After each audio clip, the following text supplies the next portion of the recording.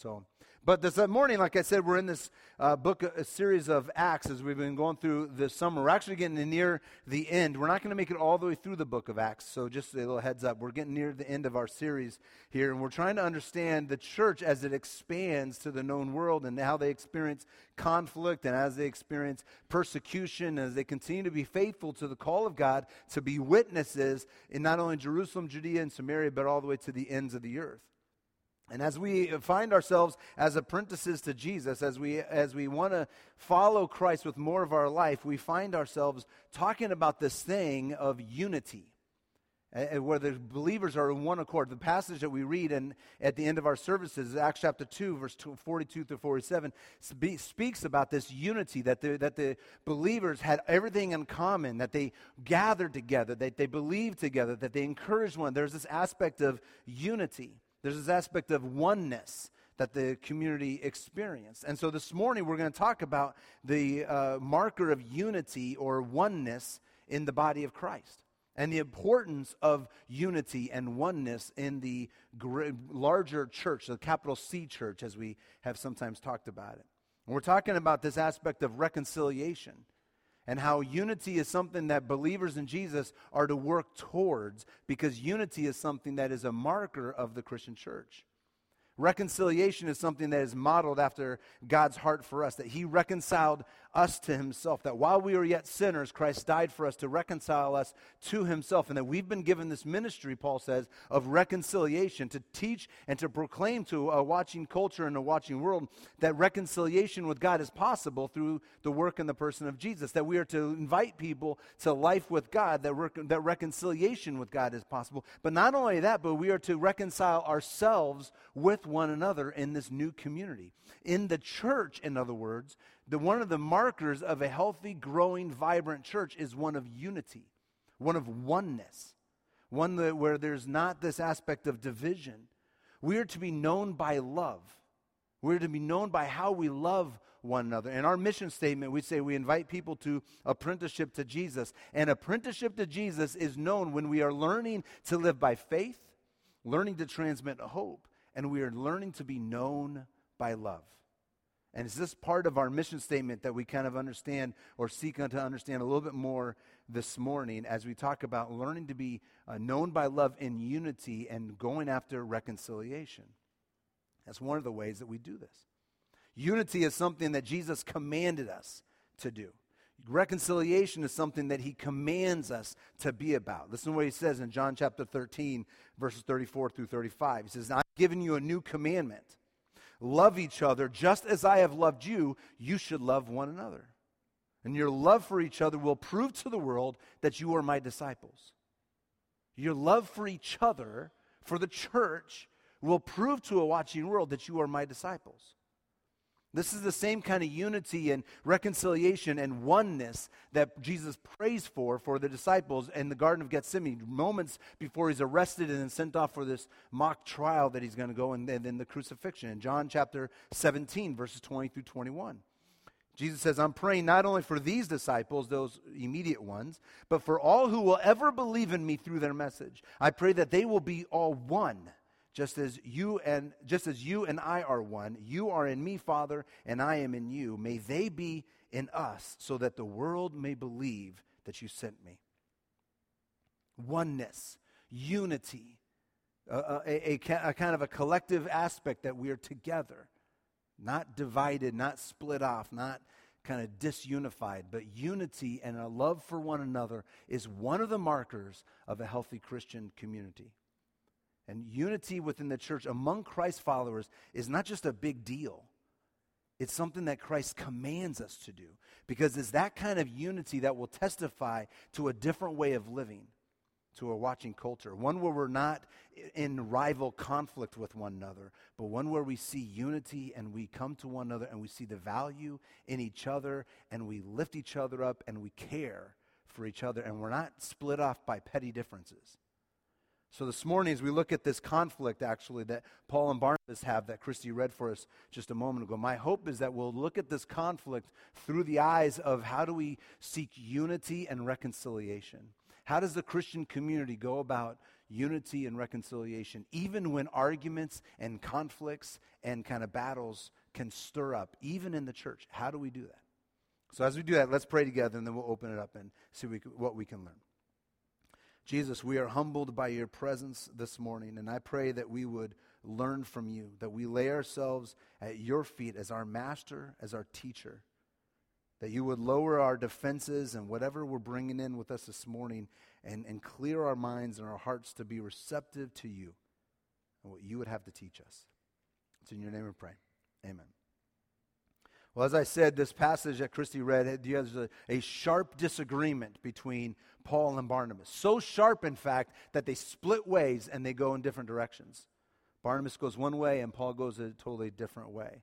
If you were here last week, we talked about Paul and Barnabas' first missionary journey, and as they kind of scattered around, and they brought John Mark, who's later known just as Mark, and they brought him with them, and he deserted them early on in their mission trip. Early on, they just kind of left, and that kind of leaving, that kind of deserting hurt Paul.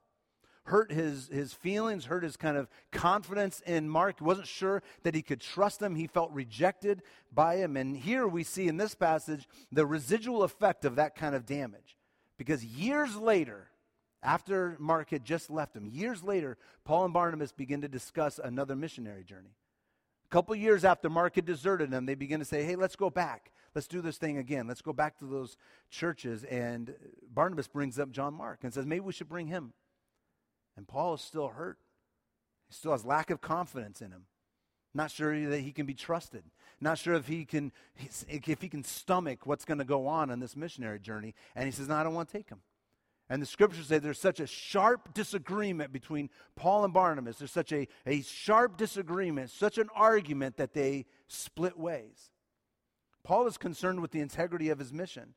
And he wants to have people that are committed. He wants to have people that know what's going to go on, because this mission field isn't for the faint of heart. He knows the beatings. He knows the trials. He knows he's going to be thrown in prison. He knows all these various things. And he goes, I want someone who's going to be on my team. I don't want someone who's going to flake out on me.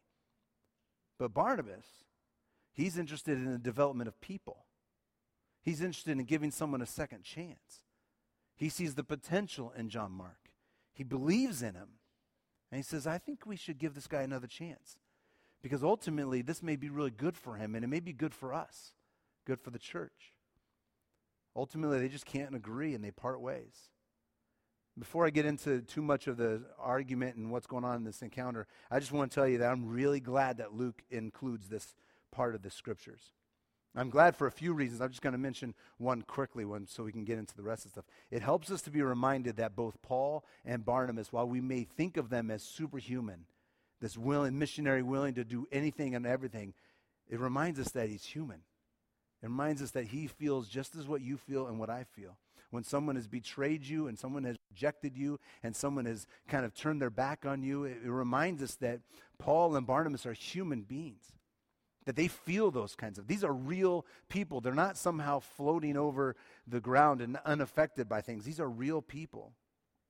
People I can relate with real emotions, real struggles, real kind of frustrations. I can relate to both Paul and to Barnabas here. And I'm really glad that Luke includes that, because it really sheds light on these people as not just some kind of, mystic people who don't ever have conflicts.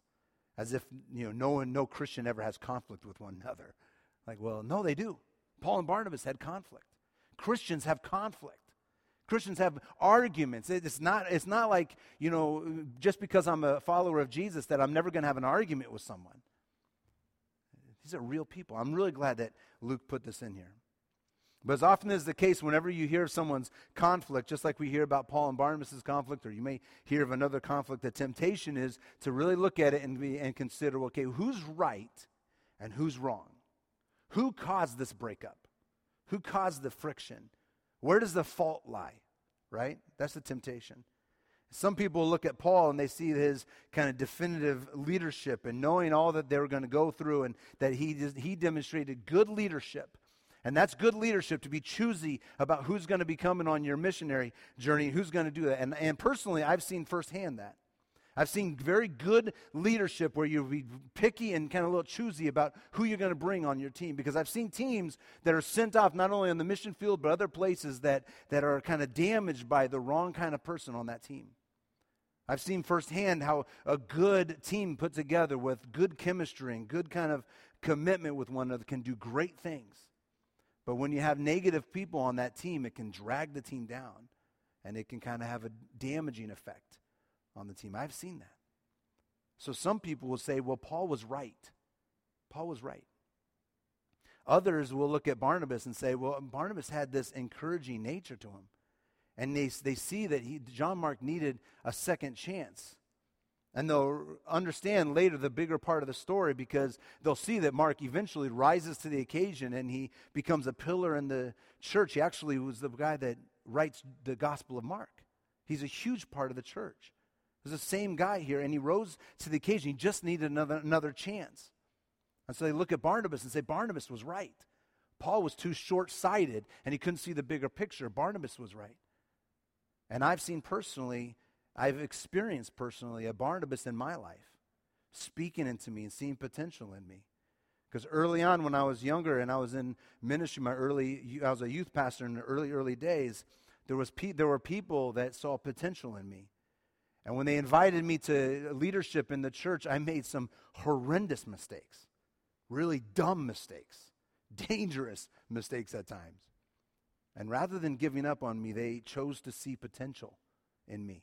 As a young 20, 21, 22-year-old punk kid, they saw potential in me. And they decided to speak life into me rather than have short-sighted vision. And I can tell you very honestly that I'm here with no small part because a few people in my life saw potential in me and they spoke life into me and they didn't give up on me.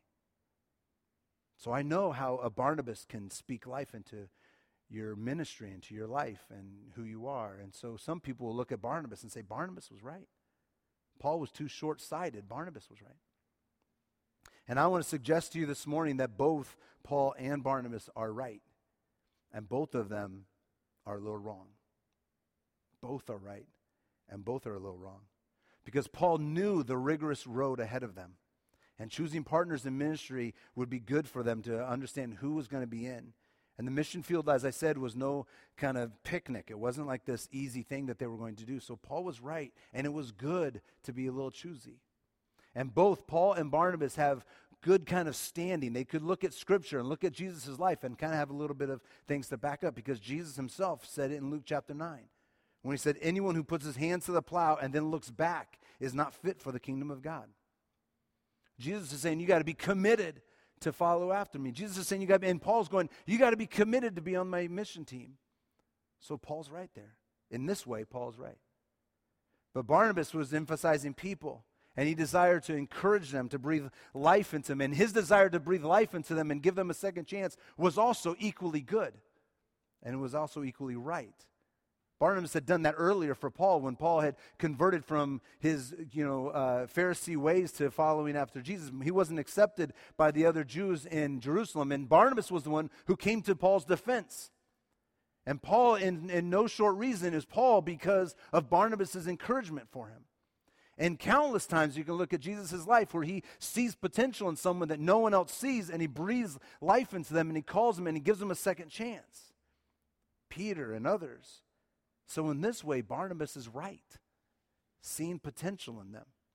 Both have aspects of right and of wrong. Both have aspects of doing the right things and kind of going off.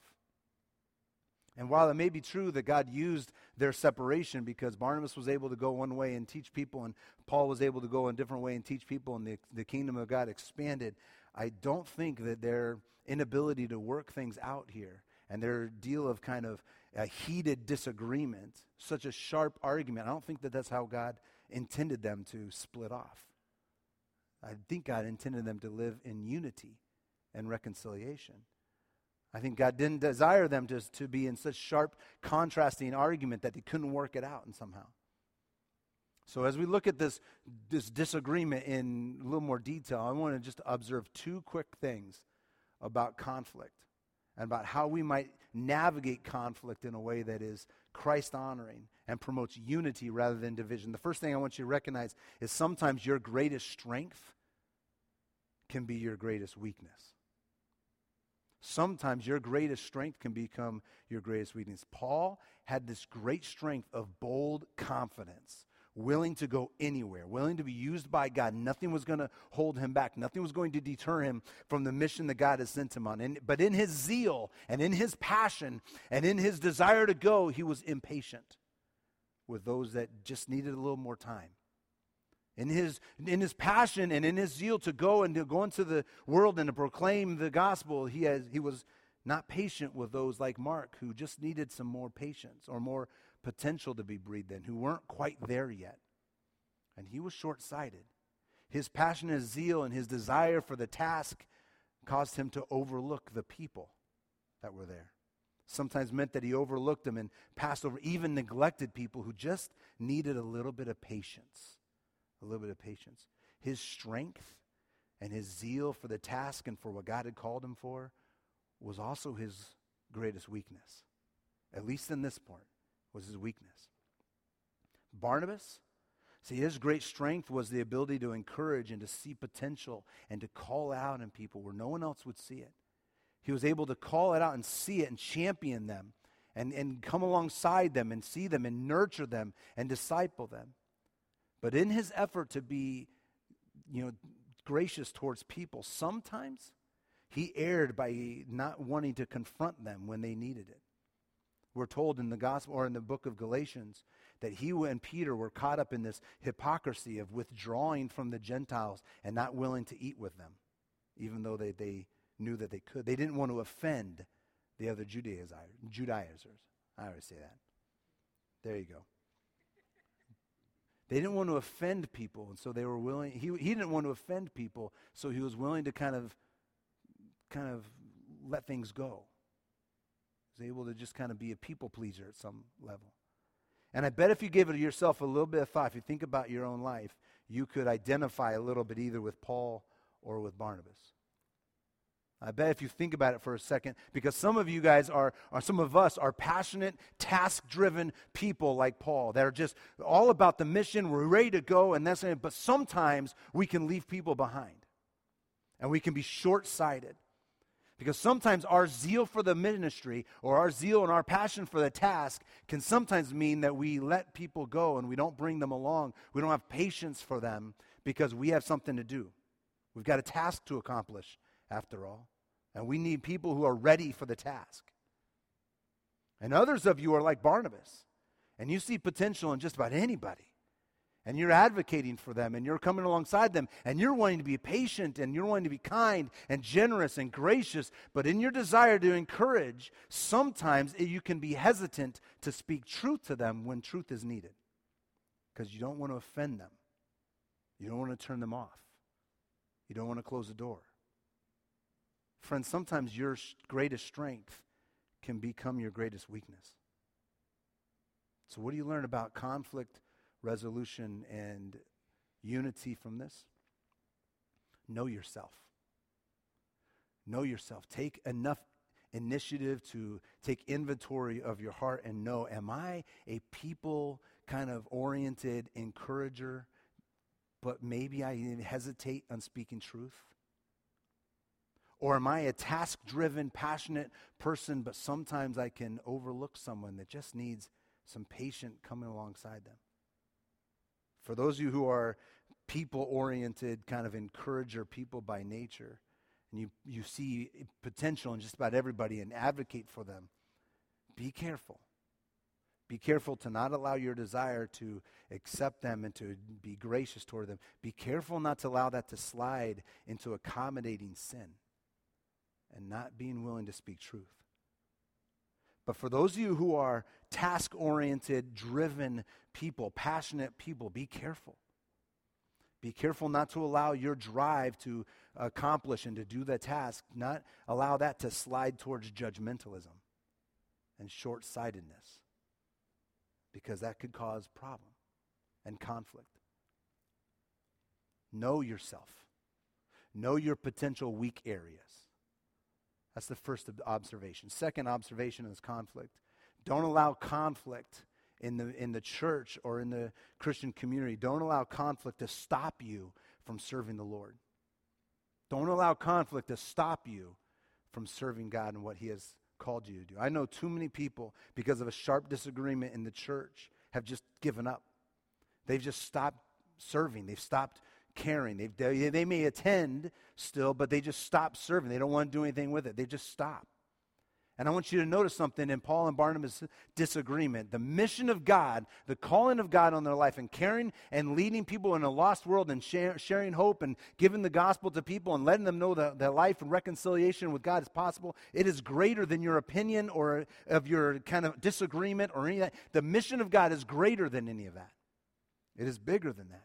And Paul and Barnabas, both, they have a sharp disagreement, but they continue on their journey. They don't allow the sharp disagreement to stop them from serving God and serving what God has called them to do. Notice something. They go their separate ways. Yeah, they do. But they don't speak negatively about the other person's ministry. They don't speak negatively about about Barnabas or about Paul. Because unity was a driving value for them. While they separated, for sure, they still had this aspect that we're about the same mission. We're about the same goal. And as you read through the rest of the part of Acts, you don't read, Paul goes to a city and says, let me tell you how bad Barnabas is. You don't read Paul bad-mouthing the ministry of his partner. You don't hear Barnabas going to other places and kind of bad-mouthing Paul and saying, you don't see that, you don't read that anywhere. Because however conflict may arise and within the church, and sometimes people have sharp disagreements and we just have to kind of separate for a little while, but so often in the church where we separate and then we give in to the temptation and we're guilty of gossiping and bad-mouthing the people in the other ministry or in other churches for that matter. And we talk negatively about them. Friends, we're not rivals in the family of God. In the body of Christ, we go about unity. We're not about division. So we don't speak negatively and badmouth. We don't rejoice in other people's ministry suffering. And we don't quit on the church because there's a conflict. And some of us have had disagreements in this church, in our other churches, in our families. We've had disagreements. And perhaps it's even such a strong disagreement that we just kind of have part ways. And while that may be okay at times, we just simply don't badmouth. We continue to go after the ministry and we continue to serve. We don't quit. So can I encourage you this morning that while you may not be able to control conflict, and it may come up because just we're people and we have passionate things and conflict may come up, but for the sake of unity in the body of Christ, you can control how you respond to the conflict. And you can choose to not speak negatively about another brother or sister in the church and in the family. We can choose to respond in a way that is unifying rather than causing more division.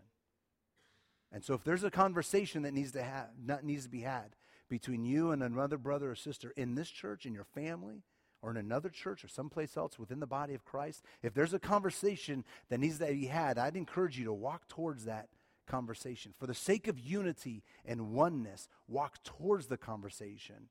Don't just shove it under the rug and assume it's not there. And by all means, please, we don't badmouth one another. We're not rivals. We're on the same team. We can you may not come to a place where we can be, serving and all that stuff together, but we can at least come to a spot where we want good for our brothers and sisters and not evil and not ill. Christ's people are reconciling people. And unity in the body of Christ is not only a big deal, it is something that Christ commands of us. And it is one of the ways, one of the markers that a watching culture will see a different way of living. Not one that is marked by arguments and division and just kind of bickering and bad-mouthing and gossip, but one that is unified and known for the love that we have for one another. And this is why what we see in the conflict of Paul and Barnabas, they have a sharp disagreement. And it causes them to go in different directions. But at some point, and we don't know exactly when, at some point, because they have a desire for unity, because they don't badmouth each other, because they don't kind of give into the gossip ring and all that kind of stuff, at some point, they're able to reconcile They're able to come back together. And Paul ultimately, to give you the bigger picture of it, Paul ultimately recognizes the growth in John Mark, and he calls him a fellow laborer, a teammate. In one of his last letters to his young mentee, Timothy, he asks to send Mark to him. Say, bring Mark to me because he's been a helpful person to me in ministry, and I like him. And he gives validity to Mark. There's reconciliation that happens, and reconciliation has happened because unity was a value for Mark, or for Paul and for Barnabas. And they didn't allow their conflict to derail the ministry. They kept after it, and they didn't allow their conflict to allow them to gossip and badmouth and to be negative towards one another. They reconciled with each other because Christ's people are reconciling people. So how do you handle conflicts? How do you handle a disagreement when it comes up in the church? Because it will, right? This is just real life. How do you do that in the church in a healthy way? Well, real quickly, I'll close up with this. You have to decide that unity is an important value that you drive for. You handle conflict in the church by deciding that unity and reconciliation is an important, vital aspect of your life together. Decide that unity is vital. Secondly, you have to humbly be ready to admit when you're wrong. At some point, Paul had to admit that John Mark really just needed a second chance. He had to admit that he was wrong, to be short-sighted, to just kind of go after. Barnabas at some point had to admit that he had enabled people to slide into sinful behavior because he was unwilling to confront them. So you have to humbly be ready to admit and to recognize when your strength has actually become your weakness. A key step in working towards unity and reconciliation is humility. It's humility. And lastly, would you commit to pray for your brothers and sisters, especially those with whom you have a conflict? Especially those with whom you have a conflict. Discipline yourself to pray for their well-being, not for their harm. For a brother or sister who's serving in a ministry that you used to serve in, or that is a part of something you used to be a part of, pray that God would use them in mighty ways. Pray for God's goodness in their life, that lives of people around them would be impacted for the kingdom of God. Pray for good. Something really significant happens when you decide to just simply and discipline yourself to simply pray for their benefit rather than for their harm, or to see bad things happen to them, or to pray negatively over them. Decide to pray and discipline yourself to pray for those, especially those with whom you have a conflict. Not that they would see it your way, but that God would use them. God would multiply their ministry, and God would see that their good things are happening. It's good stuff because this is what Jesus, exactly what Jesus tells us to do, right? You've heard it say, an eye for an eye and a tooth for a tooth, Jesus says. But I tell you to pray for those who persecute you. Pray for those with whom you are in conflict with. Where conflict and arguments arise, Jesus says, I'm instructing you to pray because something radically significant happens when you decide to discipline yourself to pray for their benefit rather than their conflict. Gina and I were at a marriage retreat some years ago. And one of the sessions in this marriage retreat, our pastor said, I want you to talk about your latest fight that you had, your latest conflict. And everybody in the room kind of like, oh, geez, here we go. Like out loud in front of everybody, we're going to air that stuff out. And he said, but here's what I want you to do. I'm going to give you a half hour to 45 minutes or something of silence and solitude. I want you to go out, and I want you to do two things. He says, I want you to think, as you're thinking about this conflict, I want you to do two things. He said, I want you to think about what's your role in this conflict. What's your stuff? Know yourself. Know your junk. Know that. And he says, secondly, I want you to pray for God's blessing in your spouse. And then after about 30 to 45 minutes, come back together and talk about the conflict. And so we all did that, and we come back together, and Mike got us together and said, how did it go? Tell me how to, and then he said, I don't want to know your conflict. We'll make an appointment about that, and we'll do that later. But he says, tell me about how that went. And to a person in this marriage retreat, We all said, well, the conflict was there, but all of a sudden when I knew myself and I knew my stuff, my junk, and then I prayed for the benefit of my spouse, the person with whom I had this conflict, all of a sudden it changed. It changed. We didn't come to the argument with guns blazing. We didn't come to the argument to win. We came to the argument for unity. For unity. And for reconciliation. It changes the game when you know yourself and how your strength can become your weakness, and when you discipline yourself to pray for the person with whom you have a conflict. My prayer for you and my prayer for me is that when conflict arises, when conflict comes within the church, within your families, within the larger church, that we would be people who walk towards unity rather than division. And for the sake of unity, we would be humble enough to recognize how our strength can become a weakness and own our side of the argument, own our side of the conflict, and walk towards reconciliation for His name and for His glory. Let's pray together. Jesus, we thank you again for today. I thank you for the way in which Luke brought this argument to the Scriptures. And Father, I pray that as we walk through our life and a conflict comes up and as arguments come up, that we would do it in a way that honors you. And that our unity and our love for one another would testify to a world of a different way of life. A life of unity and oneness rather than division and self-protection. It's in your name we pray. Amen.